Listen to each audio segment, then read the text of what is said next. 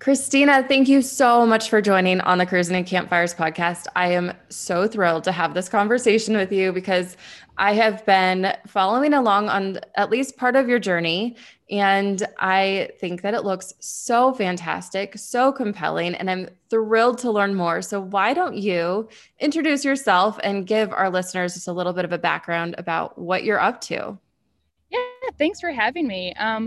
So my name is Christina. My husband Brett and I have three children.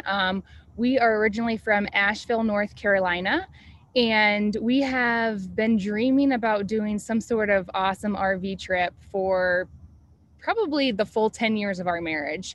But as parents know, life gets busy. And as soon as we started having kids and the kids got involved with activities and school and friends and my husband works in sales, and that job entails that he travels a lot. And so I'm usually home with the kids, running all the school and activities. So it just kept getting put on the back burner. And we thought maybe we'll do it in the summer or on a vacation.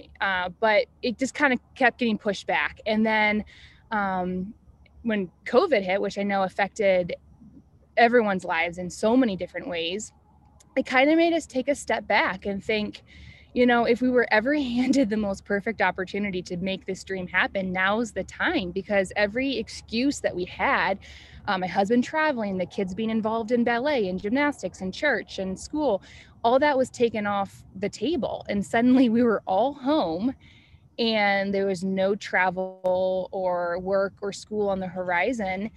And we talked about it, prayed about it for a long time, and thought, I think this is the time to jump. It's now or never. So I think our families thought we were a bit crazy. I think when we originally told them the idea, they kind of laughed and said, oh, okay. And because unlike a lot of full-time RVers that we've met or talked to, we did not sell our house, sell everything, and we still own our house. So we had a very limited budget of, okay, well, this will work if we can find a truck within this budget, because I had my minivan. We did not have a truck to pull an RV. And if we can find a used RV in this budget. And it kind of felt like a needle in a haystack, because I think this is not a unique idea. I think when coronavirus happened, a lot of traveling started with RVs. So used RVs suddenly seemed so hard to find. And so we kind of just left it out there, and thought if it works out, we're going to be all in. And if it doesn't, then we know we tried. And within a matter of a month, we found a truck and found a lovely family down in South Carolina who were selling their RV for an amazing price. And the RV was in phenomenal shape. And we thought, okay. And so we bought it and hit the road within a few weeks. And so we left from Asheville, and we have been traveling on the road now for 10 weeks. Oh my goodness.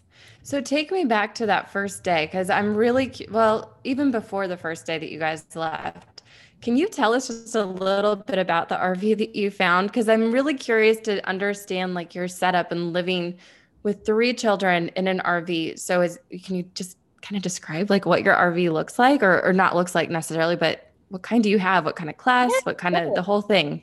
Um, Obviously there's so many RVs to choose from. And when Yes. we had kind of our own list of, everyone has their own list of must-have items if you're trying to find an RV, especially if you know you're going to live in it long term.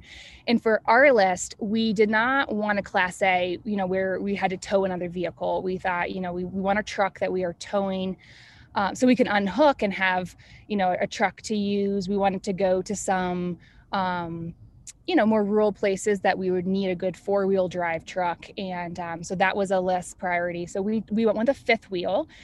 We have a 41-foot fifth wheel, and it's a toy hauler. So and with a fifth wheel, there's so many different models, and we looked at them all. There's, bunk rooms and mid bunks and toy haulers. And we kind of thought, what would work best for our kids? We do have 3 children. And a lot of the bunk room models were really great. They had the 3 or 4 bunk beds in there, but it left very little floor space. And we have young children. Our kids are 3, 5. Well, my daughter just turned 6, but when we left, she was 5 and 8. And we knew that they would want floor space to play. My son loves building train tracks. So we kept feeling like the toy hauler would be the way to go. And for anyone who's not familiar with a toy hauler, it's basically an open back space for people to haul toys, you know, if you want motorcycles or golf carts or anything else that you can haul. But it also has a jack system where it has a bed that raises and lowers from the ceiling.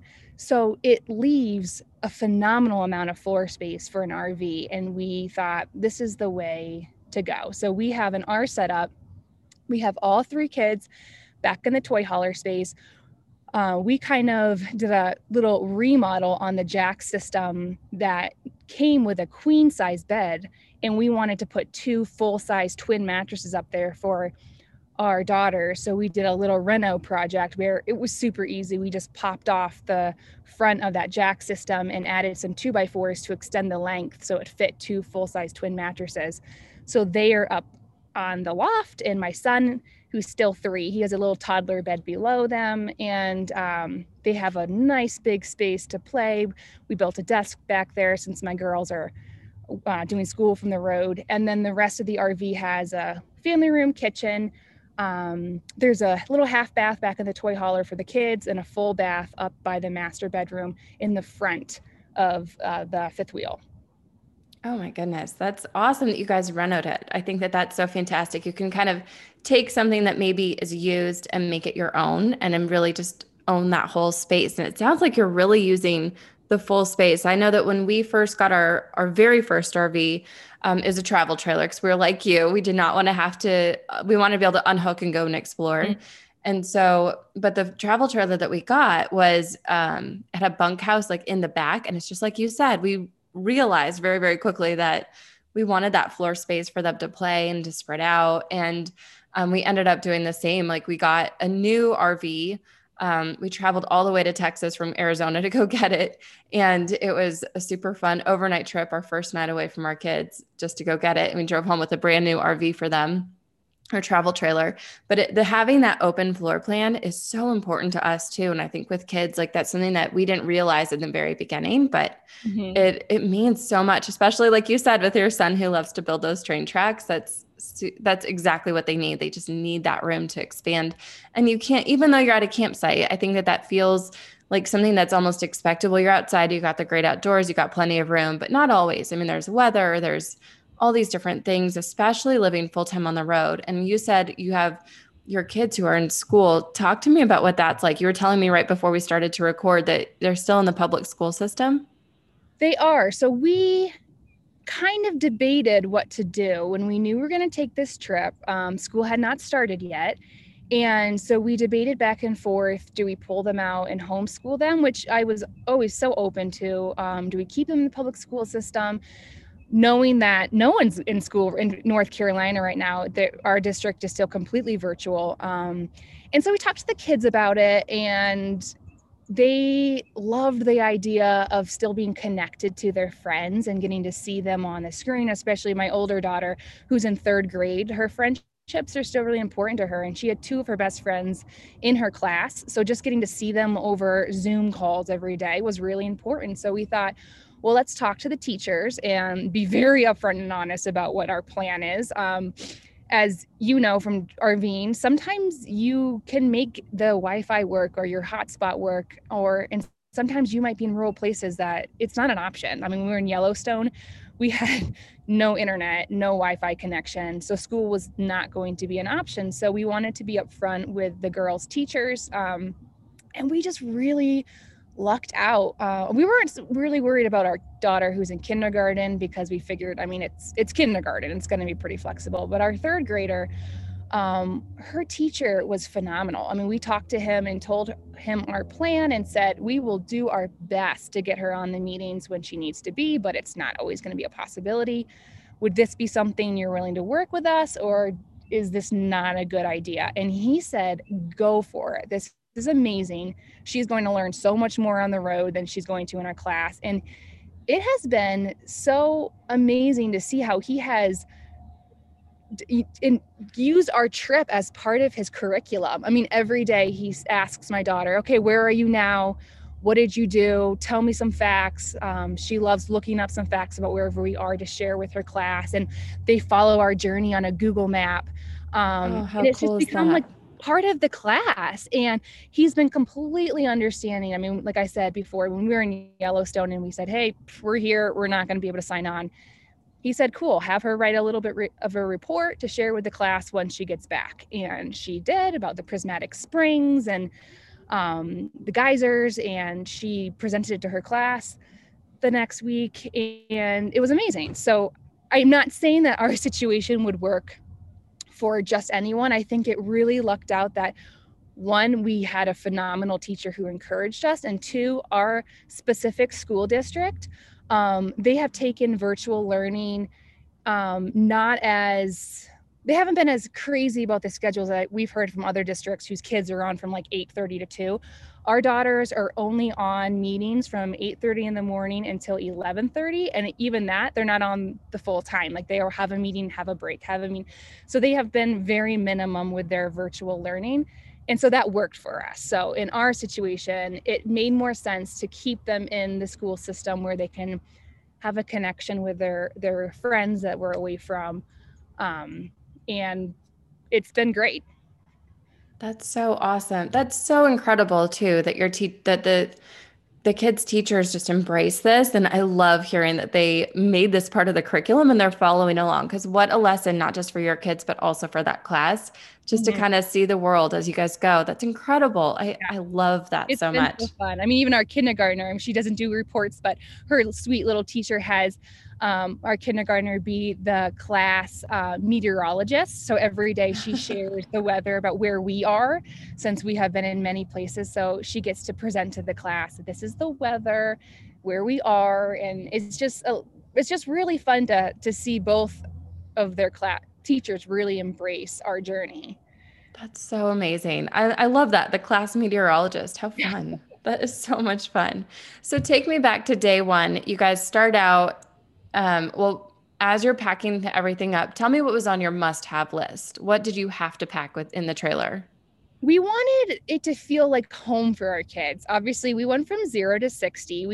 We did not have an RV before we hit the road full time. So it's not like our kids were used to having weekend camp trips. I mean, we really just went out with a bang. So we wanted the room to feel like home. So on our priority list was, bringing their bedding from the home, their favorite pillows, their favorite stuffies and dolls and toys, board games and things that we can do together as a family. And honestly, I'll be honest, our kids were really good at just bringing their top toys, and we brought less than what we actually had storage for, not knowing. And even still, I feel like we brought too much, because even though, yeah, there are rainy days that the kids play inside, in those days we're really happy we brought the Barbies and the Playmobiles and all that. For the most part, they do their schoolwork and then we're outside exploring. So I feel like we could have done with maybe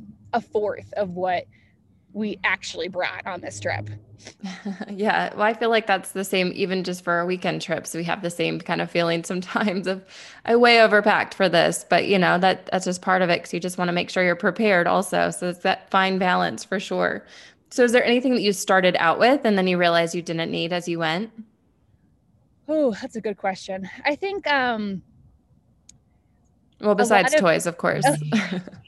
I think even clothes, I think we, not really knowing, since we were traveling through so many states and not knowing what we would need. I mean, we were going to hit every temperature range from freezing to hot within our journey.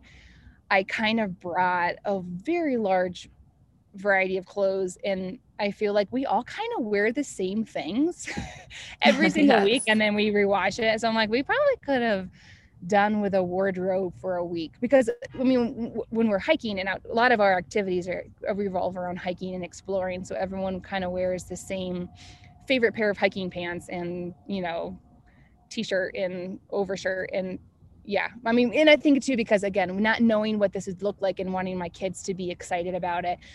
My 5-year-old loves dresses and, dress up clothes. And we're like, yeah, sure. Bring some along. And obviously things that we have never touched. But besides that, I feel like we were pretty good about not packing anything that we have not used at all.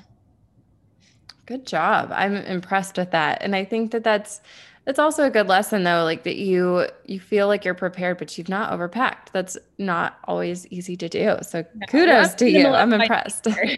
My husband would say that I am more like I'm unique in the fact that he has more emotional attachment to things where I'm kind of have a more toss it mentalities. So Yeah. I'm a minimalist. I'm like, what can we live on this spare amount of things? So yeah, overpacking is not usually my problem. Usually it's underpacking, which we didn't do that either. So I think we kind of hit the happy medium. That's awesome. Good for you. Good for you. So you had talked about your kids after they get done at school in the morning, you guys go out and explore. Tell me like some of your favorite adventures or places you've been, favorite campgrounds. Fill me in on where you've been. Actually, I'm really curious. You started in North Carolina or probably South Carolina when you picked up the RV. Well, And we actually then, brought it from South Carolina back to North Carolina to do all the okay. packing. So we brought it back. Funny enough, we cannot fit our RV on our street. We live in Asheville, North Carolina, which is a small city, but we live within a mile of the city. So we have very tight streets and we could not fit it. So we actually had to park our RV on our friend's yard, which was super sweet of them to let us do, and then just kind of haul loads of packing back and forth in our pickup truck, which maybe was another reason why we did not overpack, because like you have to be really smart about what you're bringing when you know that you have to make a 20-minute journey out to fill the RV. So when we left, we were trying to make it to Yellowstone. That was our top priority. By this time, so we hit the road on October 4th, and we heard that Yellowstone, because the weather turns very quickly, certain roads start shutting down and passes. And so we wanted to get there and spend some time there before that happened. So we really did book it out there. We had some long travel days. The only place between us and Montana that we stopped for adventure was in South Dakota. We stopped at Badlands National Park for a few days, which was awesome.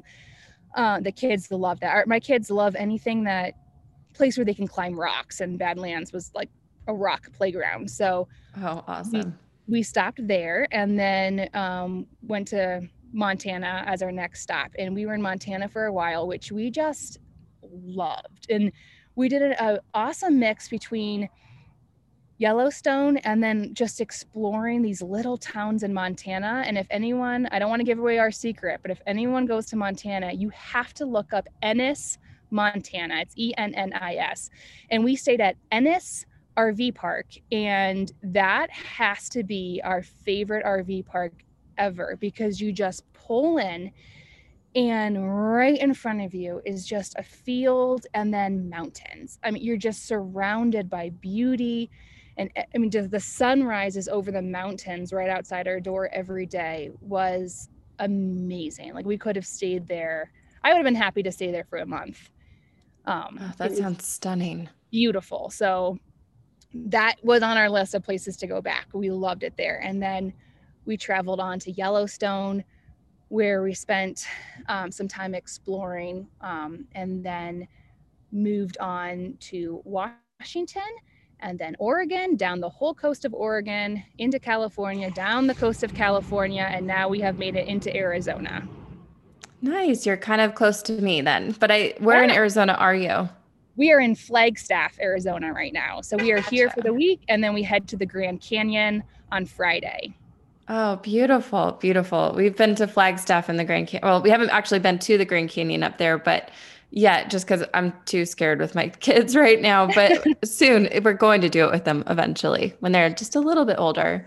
But while you're up there, and a note for our listeners, if they're heading this direction too, if you check out Bearizona, it's so much fun. It's probably like a half an hour from Flagstaff, actually. It's right outside of Williams.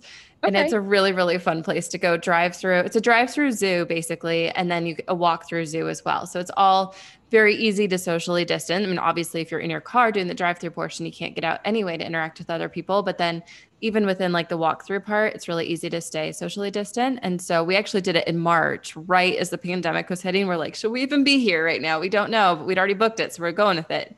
And it was very, very easy to stay, Oh, how safe, fun. but then still see something new and embrace something new. So Yeah, yes, totally.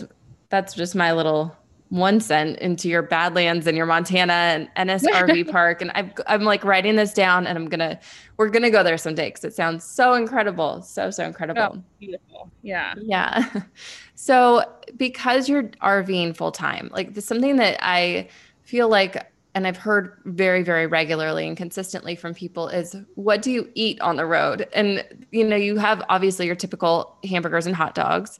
But I think people like to change things up. And so I'd love to hear what are like your easy go-to meals? What's your favorite meal? Maybe you've tried to experiment with. Tell me about anything fun food related. Hmm.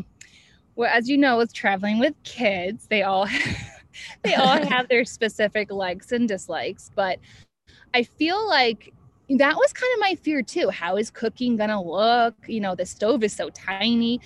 But honestly, I mean, at least for me, and I have heard this is not the case for everyone, I kind of love our RV oven. We don't have a gas oven at home, and I feel like our RV oven cooks so nicely. So we've kind of enjoyed that. I mean, I feel like our go-to is anything quick because a lot of times we are eating a lot later than we would at home because we're out trying to soak in a full afternoon of adventures. And kind of a quick side note that's kind of funny with our family, we have traveled through all 4 time zones, but we have stuck to East Coast time zone.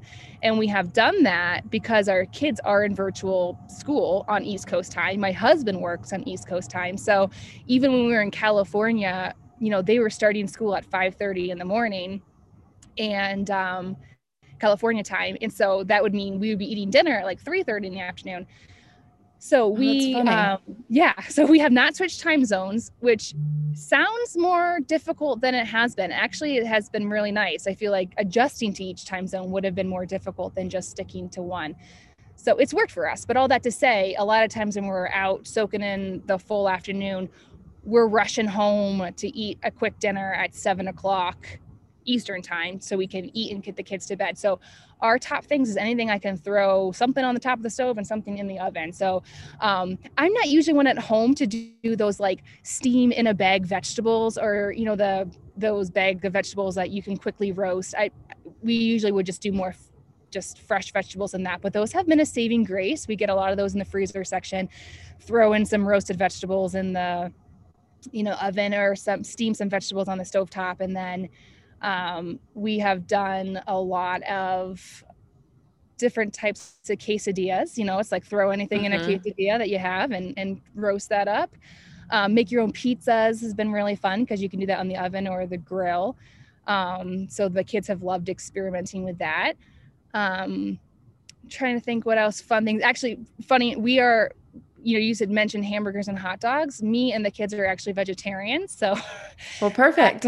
so my husband is not, but my kids and I are. So, we do a lot of veggie burgers, black bean burgers that we have made. And then anything that we can make that would have leftovers so that we can do something the next day. Obviously, with having a small oven, it does limit, I can't do like a big pan of lasagna or anything because things don't fit. But we have just come to terms with anything fast but trying to stay somewhat healthy has been the key when it comes to cooking. And then obviously we are not going out to eat or not going to restaurants or anything on our travel, so everything is being made in the RV. Nice. Well, I think that that's such a testament that it's possible and you can still switch things up. I love that easy tip of the steam in a bag vegetables when you can't maybe get the fresh veggies or you don't have time to cook them just Yeah, because or you are the staying on state. East Coast time. Yeah. A Or lot of yeah, times, yeah, exactly. some people have nice, I mean, I didn't mention, we do not have a residential size fridge in our RV, which I know a lot of the new models have. Our RV is actually a 2011 Raptor. And we have one of those really teeny tiny fridge with a family of 5. So, that's another thing why the steam in the bag vegetables or roasted vegetables that we can put in a freezer bag are key for us, because there's really very limited food that we can fit in our fridge. And that's what we've learned too, that we have to meal plan so we know when we go to the grocery store, that's our food for the next week, because that's pretty much all we can fit before we have to do another grocery haul. Yeah, that makes total sense. That would be that'd be very difficult. But I think that that's a great way to stay within budget, a great way just to simplify and like get that extra decision fatigue that seems to pop up with meal planning out of the way. You can just do it once for the week and then be done with it. So I think that that's great. Okay, so I hear some RVs behind you, which just Yeah. makes me want to go to the campground even more. I just absolutely love We're that hooking up, so getting up. much. Yeah. Yes. So the final question that I want to ask you is, what is the question that you wish more people would ask you, but they don't? Hmm. That's a hard question. And I think I would say the question I wanted to hear, what I wanted to hear answers to that I did not hear from, was what are the negative parts of living full-time RV? I feel like when we started researching the RV journey and looking into doing it, when I would go on Instagram or look at blogs, and travel families would just rave and rave and rave and rave about it, which I'm not saying it's not awesome, but I never felt like I heard someone say, here are the really hard parts, or here are the parts that really stink, and Yeah. I think sometimes people don't want to be negative on the lifestyle. And I know that people are doing it because they do honestly love it, but I kind of wanted to know the good, bad, and the ugly. And I didn't really hear much of the bad and the ugly. So I feel like that's a good question people should ask. Like, what are the worst parts of living in an RV with your family? Because it's not all rainbows and butterflies. I mean, there's some really tough parts about it.